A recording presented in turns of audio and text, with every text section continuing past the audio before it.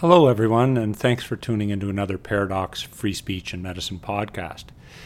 For those of you who are subscribing directly on a podcatcher, you'll just be getting the audio version. But for those of you who are signed up for our Substack, you'll notice that there's the option of reading this rather than listening to it. The advantage to reading it, of course, is you get some memes and graphs and visuals.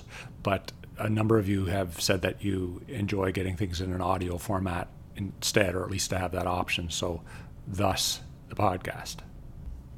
Today I'll be reading part 1 of Is There Harm in Harm Reduction? You can never get enough of what you don't really want.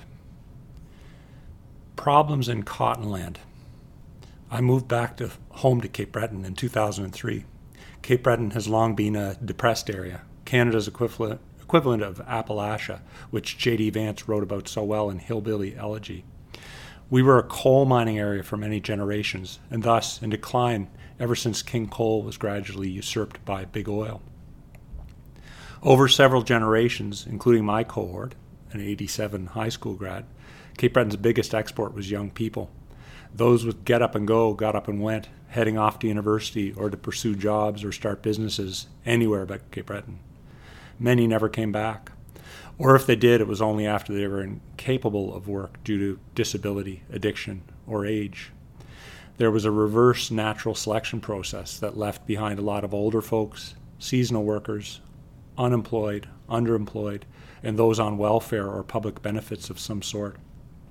It was a recipe for social disaster and a perfect setup for addiction problems.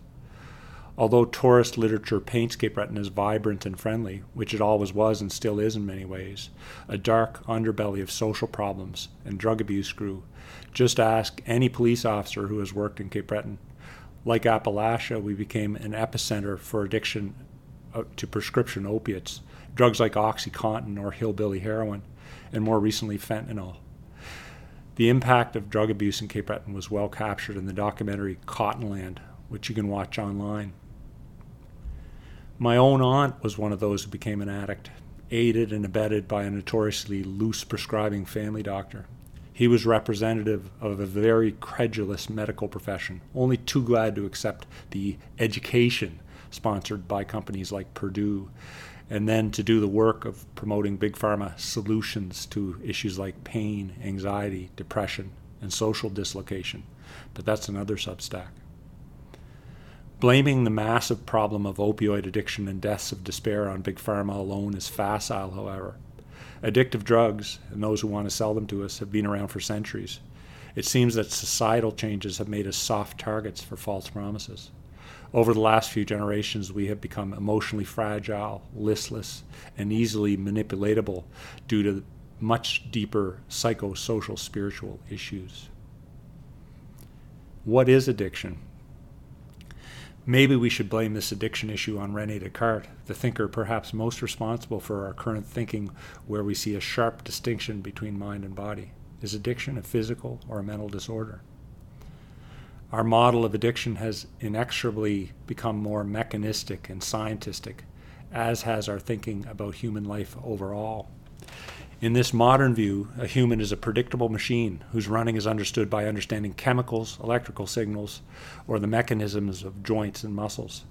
If we can only do more research, we can completely predict and therefore control the machine that is us.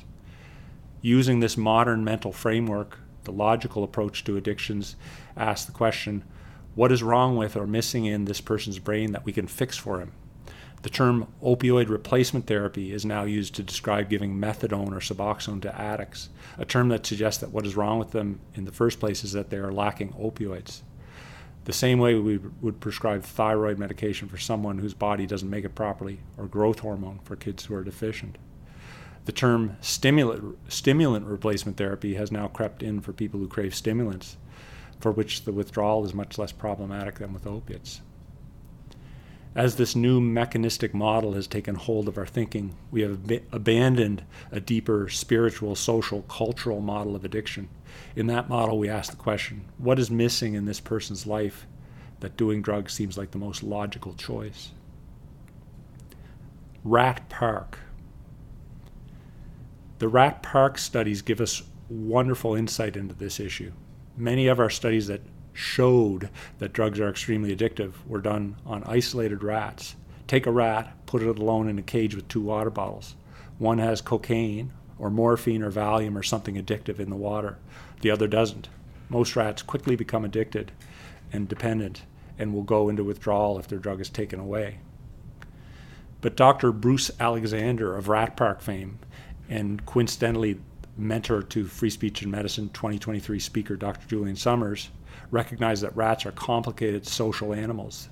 They need social contact, they need touch, they need companionship, structure, and purpose. Rats in a healthy social environment, the Rat Park, were far less likely to become addicted, even when given ready access to addictive substances. Jordan Peterson has spoken eloquently about this issue, as he has with many others. Rather than asking, why do some people become addicted, the better question is, why doesn't everyone become addicted? Rather than focusing only on what goes wrong in the lives of addicts, what is it about those who aren't addicted that makes them different? The answer seems to be that we are much less likely to become addicted if there is something to get up for in the morning. Why not drink that 3rd or 8th or 12th beer, or smoke a few more joints, or accept the offer to snort a few lines of coke? Because we have something better, something more important to do with life. Because we have to be at work in the morning and our coworkers are counting on us. Or get up to drive our kid to hockey, to get that Substack written that's been burning in the back of our mind. Or drive our elderly mom to get groceries. We have things in our life that are more meaningful and fulfilling than being intoxicated. And being chronically intoxicated gets in the way of our doing them. Johann Hari and other authors have said that the opposite of addiction is not sobriety. The opposite of addiction is connection. Houston Smith said, you can never get enough of what you don't really want. Harm reduction at its base approaches addiction and the problems that stem from it as medical problems, ones to be solved by experts and the collective, rather than individual spiritual problems. Some of us believe this approach is destined to fail. In the next few Substacks, I'll expand on why I think that's true.